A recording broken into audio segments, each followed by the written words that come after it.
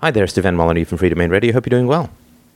Here are a quick buckshot of listener questions. Remember, operations@freedomainradio.com is the best way to stay in touch. First question, are Bitcoins a Ponzi scheme? Absolutely not.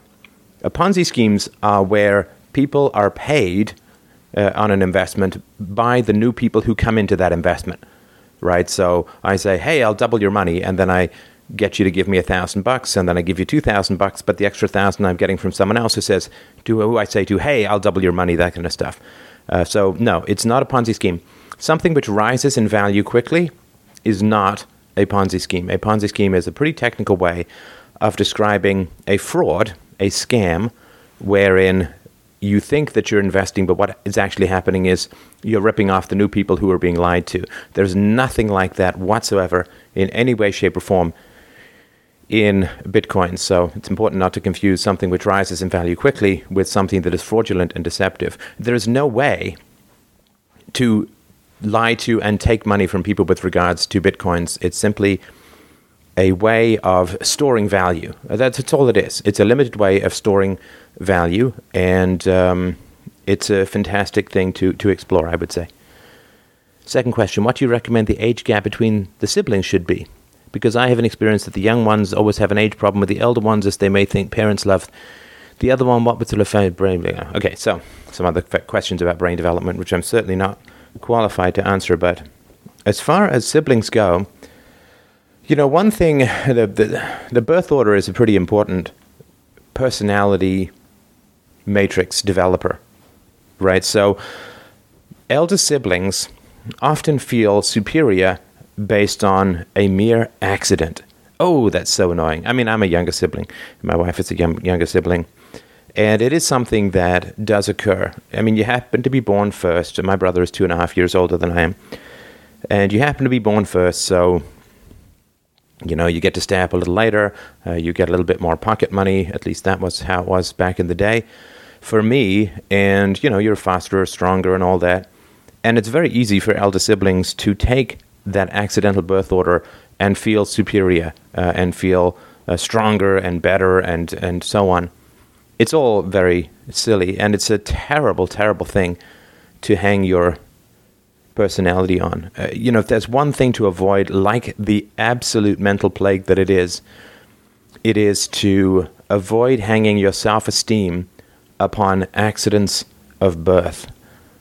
To avoid hanging your self-esteem on accidents of birth, whether you're good looking, whether you're tall, whether you have exposure to athletics, whether you're older than your other siblings, whether you have great hair, whether you have great skin, like whatever it is, whatever your accidents of birth, whether you happen to be born in a Western country where you have some opportunities, these are all accidents of birth, and we really, really want to avoid, like the plague, hanging our self-esteem off accidents of birth. Sexual desirability is something that is not the result of virtue, but is the result of physical attractiveness and the built-in drive to reproduce. So you want to make sure that you do not hang your self-esteem on the fact that you're sexually desirable, on the fact that you're good-looking, or the fact that you happen to have been born into a happy family or a rich family or whatever, you know, whatever it is. It's a huge problem in society. And of course, fundamentally, it is religious as well. So people who believe that Jesus saves, were just born into a society where that's where they were taught. It's not something that they've earned, and you want to avoid this. I mean, even in basic things, in terms of, you know, patriotism. Well, you just happen to be born here. Or, you know, I was talking to a cabbie the other day who was into sports, and I said, yeah, but if you live 2 streets over, you'd be cheering for the other jerseys. You're a fan of outfits, not people. And we had a good discussion about that. So you really want to avoid accidents of birth. I think if parents continually remind the children that, you know, there's accidents of birth, you know, you happen to be born first. If you'd have been born second, you'd be in that position and so on. I don't think that there's a huge problem. I don't think that there's a perfect answer or a true answer as to the sort of gap between siblings. I think that if the family is happy, I don't think that the gap between siblings matters too much. I mean, I think it's nice if they can sort of play together. If there's a gap apart, then they'll grow up in a sense, like two single kids. If it's, sort of 4 or 5 or 6 or 7 years, then they may not have quite as much in common. An 8-year-old is going to have some fun playing with a 4-year-old, but not as much fun as she's going to have playing with a 6 or 7-year-old. So something to think about. Just focus on making sure you push back on the virtue by accident of birth matrix, and you'll be doing a huge value to the world as a whole. Somebody else writes, a neighbor of mine regularly beats his 2 children in plain view, usually on the way to and from his car, which I can see from my window. They are maybe 7 and 10 years old. I have oftentimes considered calling child protection services on him. They would likely separate the family.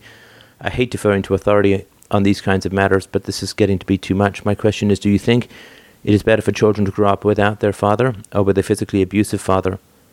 Also, would I be justified in using the violent arm of the state, aka CPS or the police, in order to prevent violence to the children if it is being perpetrated by their father?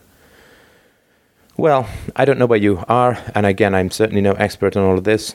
I'm as loath to use the state as you are, but I think in this situation, it's not, my understanding with CPS, it's not just that they're going to go in and take away the father and so on. I mean, that's not their first goal. Their first goal, at least their mandate, is to try and protect the children, and they don't just automatically put the father away. He may be forced to take anger management classes, he may be forced to take parenting classes, and all of these things could be quite valuable. So, with reluctance, I would certainly say that it's something to look into. You might want to call CPS anonymously and find out what the steps are that they would take. But I do think that something needs to be done, because otherwise what's going to happen is the children are going to grow up in a world which condones what's happening to them, because nobody's moving to interfere or to change anything. So I think if you witness, like if you see a woman, call the being beaten up, call the cops. They'll do something. And this is not wildly different than it would be in a free society. If your neighbors, I don't know, well, forget it. So yeah, the important thing is find out what's going to happen. But yes, I think it is important to do something, and I do think that you can look into what the authorities can do in this kinds of situation. But it's really, of course, incredibly destructive, as you can imagine, for these children to be undergoing this wretched kind of treatment. So I'm sorry that you're in this situation, but I certainly do respect and admire your sensitivity in trying to deal with this stuff. Somebody has asked me, could I do a video on how the corporations are fictional constructs that protect the elite from the consequences of risk? Yes, there is a video on my YouTube channel, youtube.com/Free Domain Radio. Just do a search for corporations. I have done a video. It's not very popular because it goes against the narrative that people have about my belief structures, about my belief systems, right? I mean, the number of times people see a little bit of what it is that I say and then assume that they know everything that I'm going to say is, it's depressingly common, and it comes from an inability to think originally and to have kind of curiosity. People want to put you in a category, right? So if they hear that I'm pro-market, then of course they think I'm pro-corporation, anti-poor, the usual right-wing template and so on. Or people think that find out that I'm anti-war and anti-corporate, then they think I'm pro-socialist and so on. It's just natural. It's pretty terrifying for people to think originally from first principles, because it blows away almost everything that they're taught or indoctrinated. And so, because it doesn't fit into the narrative of being anti-corporate and pro-free market, kind of shorts out people's brains, so they don't really go for that kind of stuff. But I have done a video, and you can certainly have a look at it if you like, and please to share. Okay, life in prison for rapists and murderers means keeping them fed. I think they can be put to work to provide their own sustenance to a large extent, with incentives such as more food or creature comforts if they achieve greater productivity. Nevertheless, there will need to be a non-coercive way to fund prisons, and this is where I'm looking for input from free thinkers. I searched for your channel for prison, but didn't find anything on prisons in a free society. I think this is an area that needs to be thought about carefully due to the reality of psychopathic predators in our midst. Any input you can give is greatly appreciated. Well, if everyone disapproves of what you do and everything is privately owned, you're automatically in a prison, right? So if everything is privately owned in a society, the roads, the parks, the houses, the malls, and nobody wants you around, then you've got no place to go. Like, you're automatically out of society in that sense, right? So I think that's important. If nobody wants to economically transact with you, then you're automatically out of society. So I do understand that there does sort of all these psychopathic predators and so on. Now, of course, the challenge that you face is that most psychopaths and sociopaths are, charming, high-skilled, high-functioning, and so on. And so if you set up any kind of prison system, it's going to attract a lot of psychopaths to run it. And therefore, wherever you create power, particularly the power of coercion, you are going to draw, as flies go to caca, you are going to draw these people in to run it. So, as I've argued before, arguing how we're going to deal with criminals in a free society is like arguing how we're going to deal with the polio epidemic in 2013. Well, there isn't any because we figured out how to prevent it through inoculation. We know pretty much how to prevent criminality. It's simply to raise children peacefully and well. And the best way to do that is to horizontally promote the respectful treatment of children and to condemn those who act against it. It's the same with just about anything. I mean, how do you pass laws against racism, or do you just make it socially unacceptable to be a racist? Well, you just make it socially unacceptable to harm and aggress against children, and things will change. There'll still be little pockets of it here and there, but of course, in a free society, if parents had to actually pay the costs of releasing predators into the human society, then people respond to incentives. If it was 10 times more expensive to send your child to a school, if you spanked him or her, would parents suddenly find that blessed are the peacemakers when it comes to disciplining their children? Of course they would. If parents were responsible for the brain damage that child abuse inflicts upon children, would they find a way to find things more peaceful? Of course they would. So this is, of course, how things would work in a free society. If you wanted to insure your children, which you would have to really do in a free society, unless you wanted to face some enormously dangerous and negative consequences, I imagine schools would not allow children in, or very few schools would allow children in who weren't insured. And remember, you can choose from any wide variety of insurance options, but the insurance option is a stamp that you've received good training as a parent and that you know the right things to do as a parent that are sort of scientifically tested and validated and morally correct. You know what to do as a parent to raise your children well. That's all that the insurance means. And right now, of course, you can be a parent at the age of 15 and just do a terrible job, and there's no certification process. Well, of course we need that kind of thing. And but we don't want it imposed by the state. We want it imposed voluntarily by a variety of competing agencies to make it as efficient and user-friendly and positive as possible.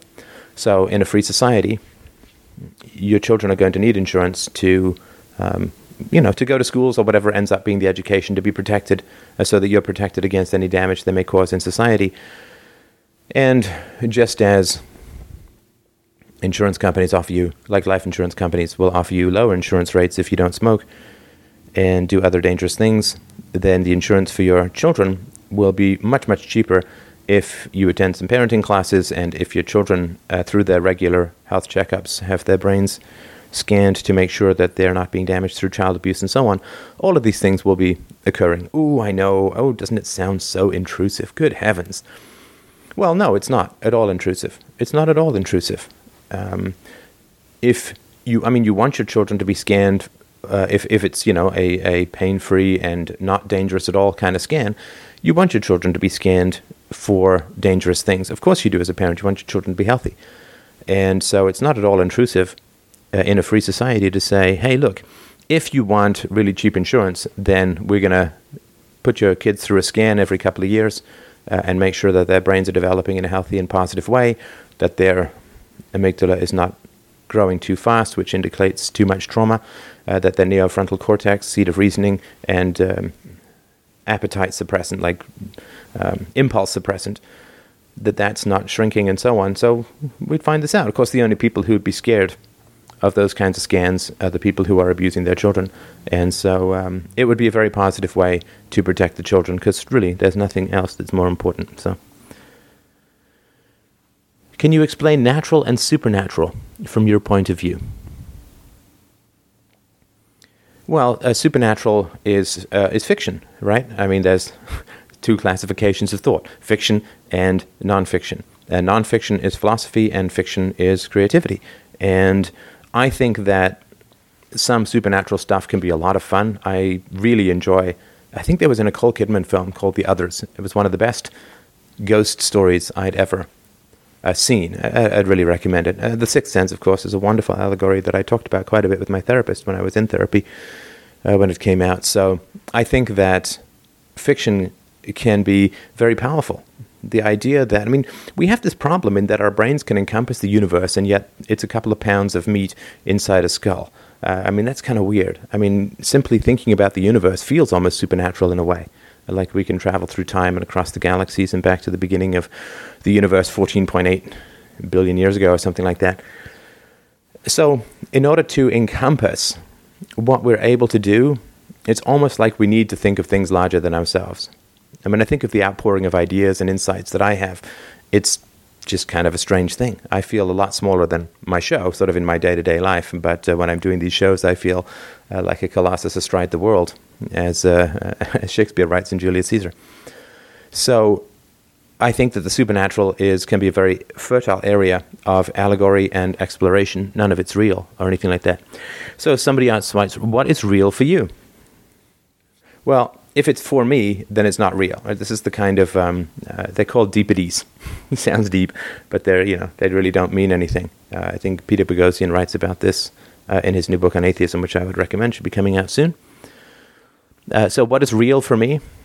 Well, again, if it's for me, then it's a subjective experience, right? Like my dream is real for me while I'm having it, but it's not real in any kind of way. In my dream at night and so on.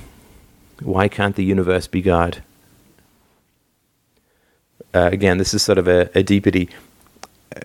God is to use the word God is to make a very specific knowledge claim. You know, people say, well, God might exist outside the universe, and I've written about this in Against the Gods.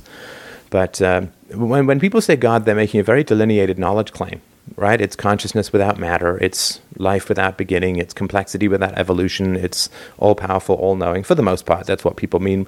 And so they're making very, very specific things, specific claims to knowledge. Right? They're not saying X, they're saying God.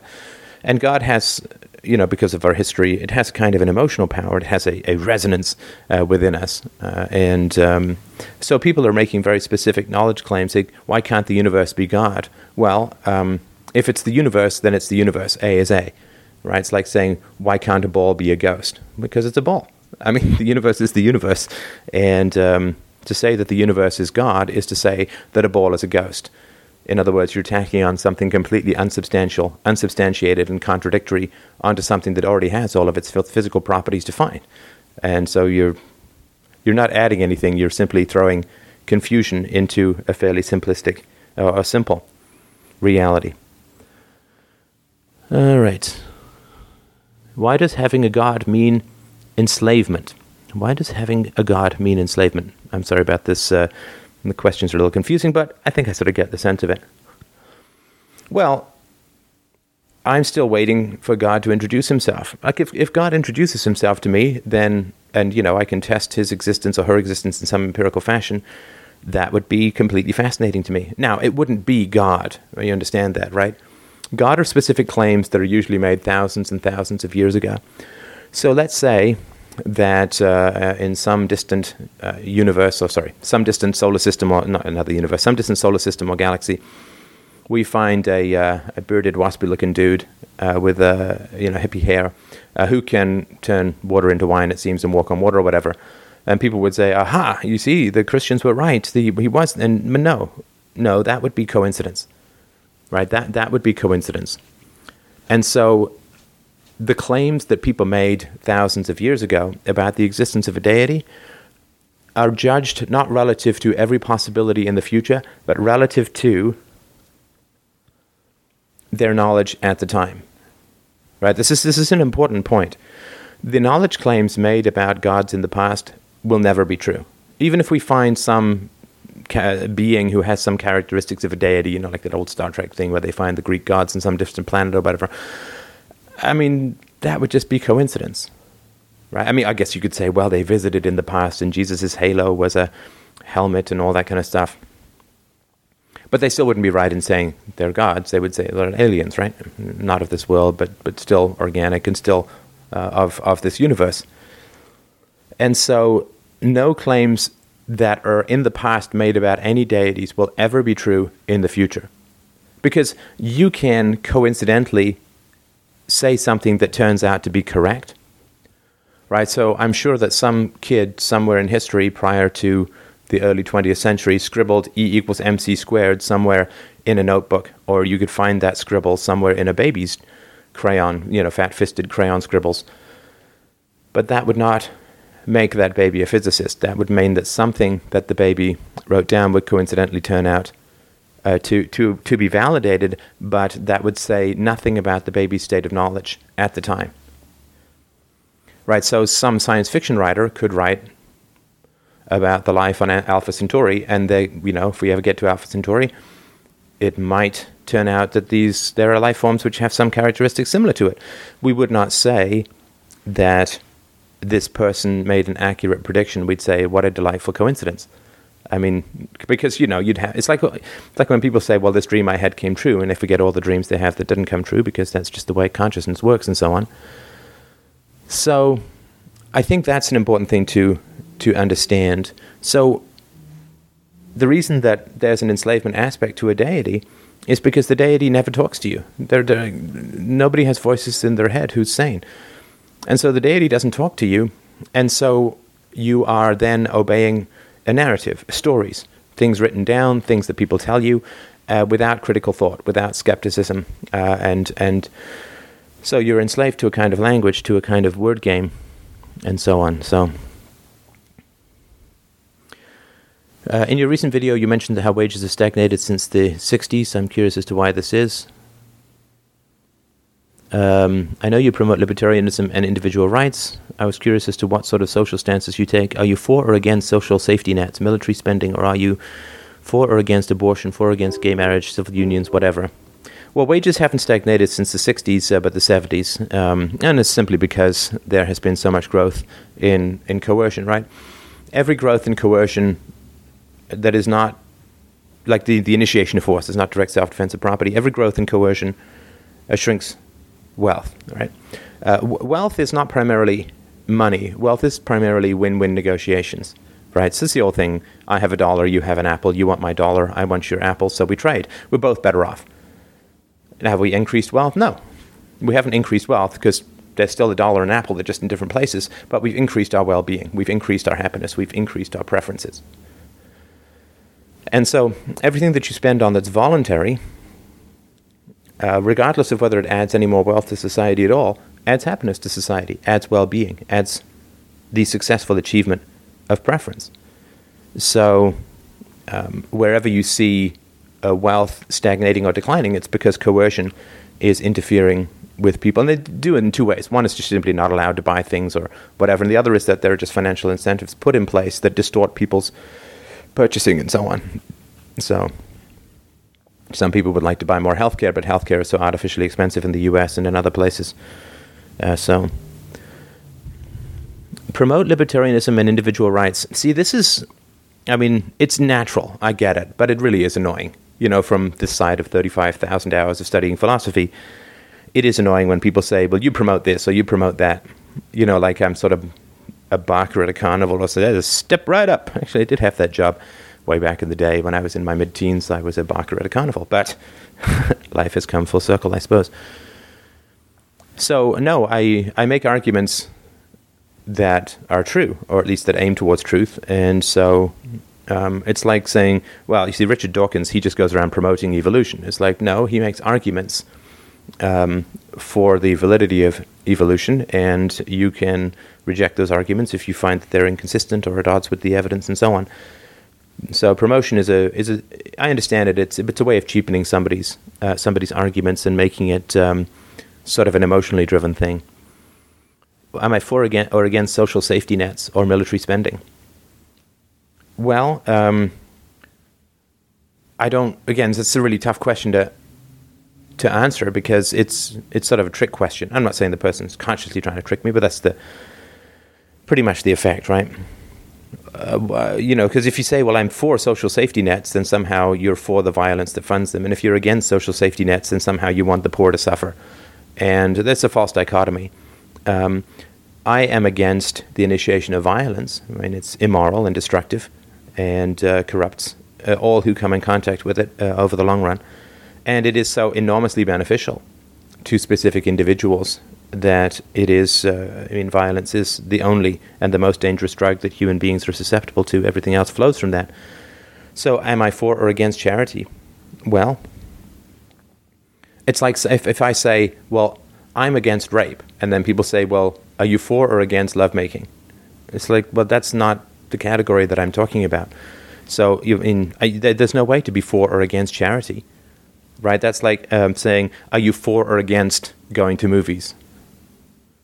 Well, I mean, why would anyone have an opinion, in particular, for or against going to movies? So if people want to be charitable, I mean, I am very charitable. I give away everything that I create and all my books for free, and I donate to charities and so on. I think it's good. I don't think it's the only good, and I think that there are other people who do much more and better good for a society by creating jobs, by investing in capital improvements. All the technology that I'm currently using to deliver this message was created and developed by people who weren't being charitable, but were for profit-seeking. So I think profit-seeking is a wonderful thing. I think charity is a fine thing as well, but being for or against it is sort of immaterial. It's like saying, do you prefer saving or spending? Well, I don't know. I mean, they're all voluntary interactions. There are benefits and costs to either of them. So, are you for or against abortion? I think that abortion is pretty terrible, and it's something that we should work as hard as possible to reduce the incidence of. But I do not believe that initiating the use of force against a pregnant woman is the way to solve the problem. For or against gay marriage? Well, again, this is it's a voluntary transaction. There's no violence involved in gay marriage, so there it is. Have you ever considered how population growth affects economic inequality? In any system, the population will almost increase exponentially, barring areas with cultural exceptions, Korea, Japan, which means that not even the fastest growing economy would be able to produce a sufficient number of jobs to cater to said population. Now, this is an old Malthusian argument that comes from the 18th century. Thomas Malthus argued that food production increases linearly, but population increases exponentially, and therefore we're always going to starve. No, of course not. What happens when an economy develops is that it takes a lot more capital investment for a child to become successful in that environment, right? So if all your kids need to do is plow the back 40, you can have 10 of them and they'll do that. But if your kids to be successful need to have a master's degree, I'm not saying they do, but let's just say that was the level of investment that was needed, then you don't, they'll produce a lot, 2 kids with master's degrees will produce a lot more than 10 kids who are just plowing the back 40, like you're just working on a farm. And so as the investment requirements for children increase as a result of an increase in sophistication in the economy, people's birth rates will decline. I mean, the best contraception is industrialization. So no, as the free market advances, then you will not see a corresponding growth in the birth rate. Dear Steph, I'm currently serving in the U.S. Army, trying to identify as a conscientious objector. I have a question I'd like to ask. I've searched your videos for a direct answer to this question, but I have limited time on my hands, as I'm sure you do as well. Blah, blah, blah. Okay. Do you believe there is any instance in which a person can use physical force if it's in his own defense or the defense of a loved one? Yes, I do. P.S. You're one of the few people who've spread the message that has saved me from a life of statism 1,000 times. Thank you. Yes. I've got lots of articles on the philosophy of self-defense, so you can check those out. But of course, yeah, you can use violence to defend yourself. That's perfectly fine. Let's see. I think that I had probably better stop because I have something else that needs to get done today. But I really do appreciate these questions. Please keep them coming in, and I will continue to try to answer them as best I can. So thank you, everyone, so much for your interest and support in freedomainradio.com. You can donate at fdrurl.com/donate. I will talk to you soon. Thanks again, everyone.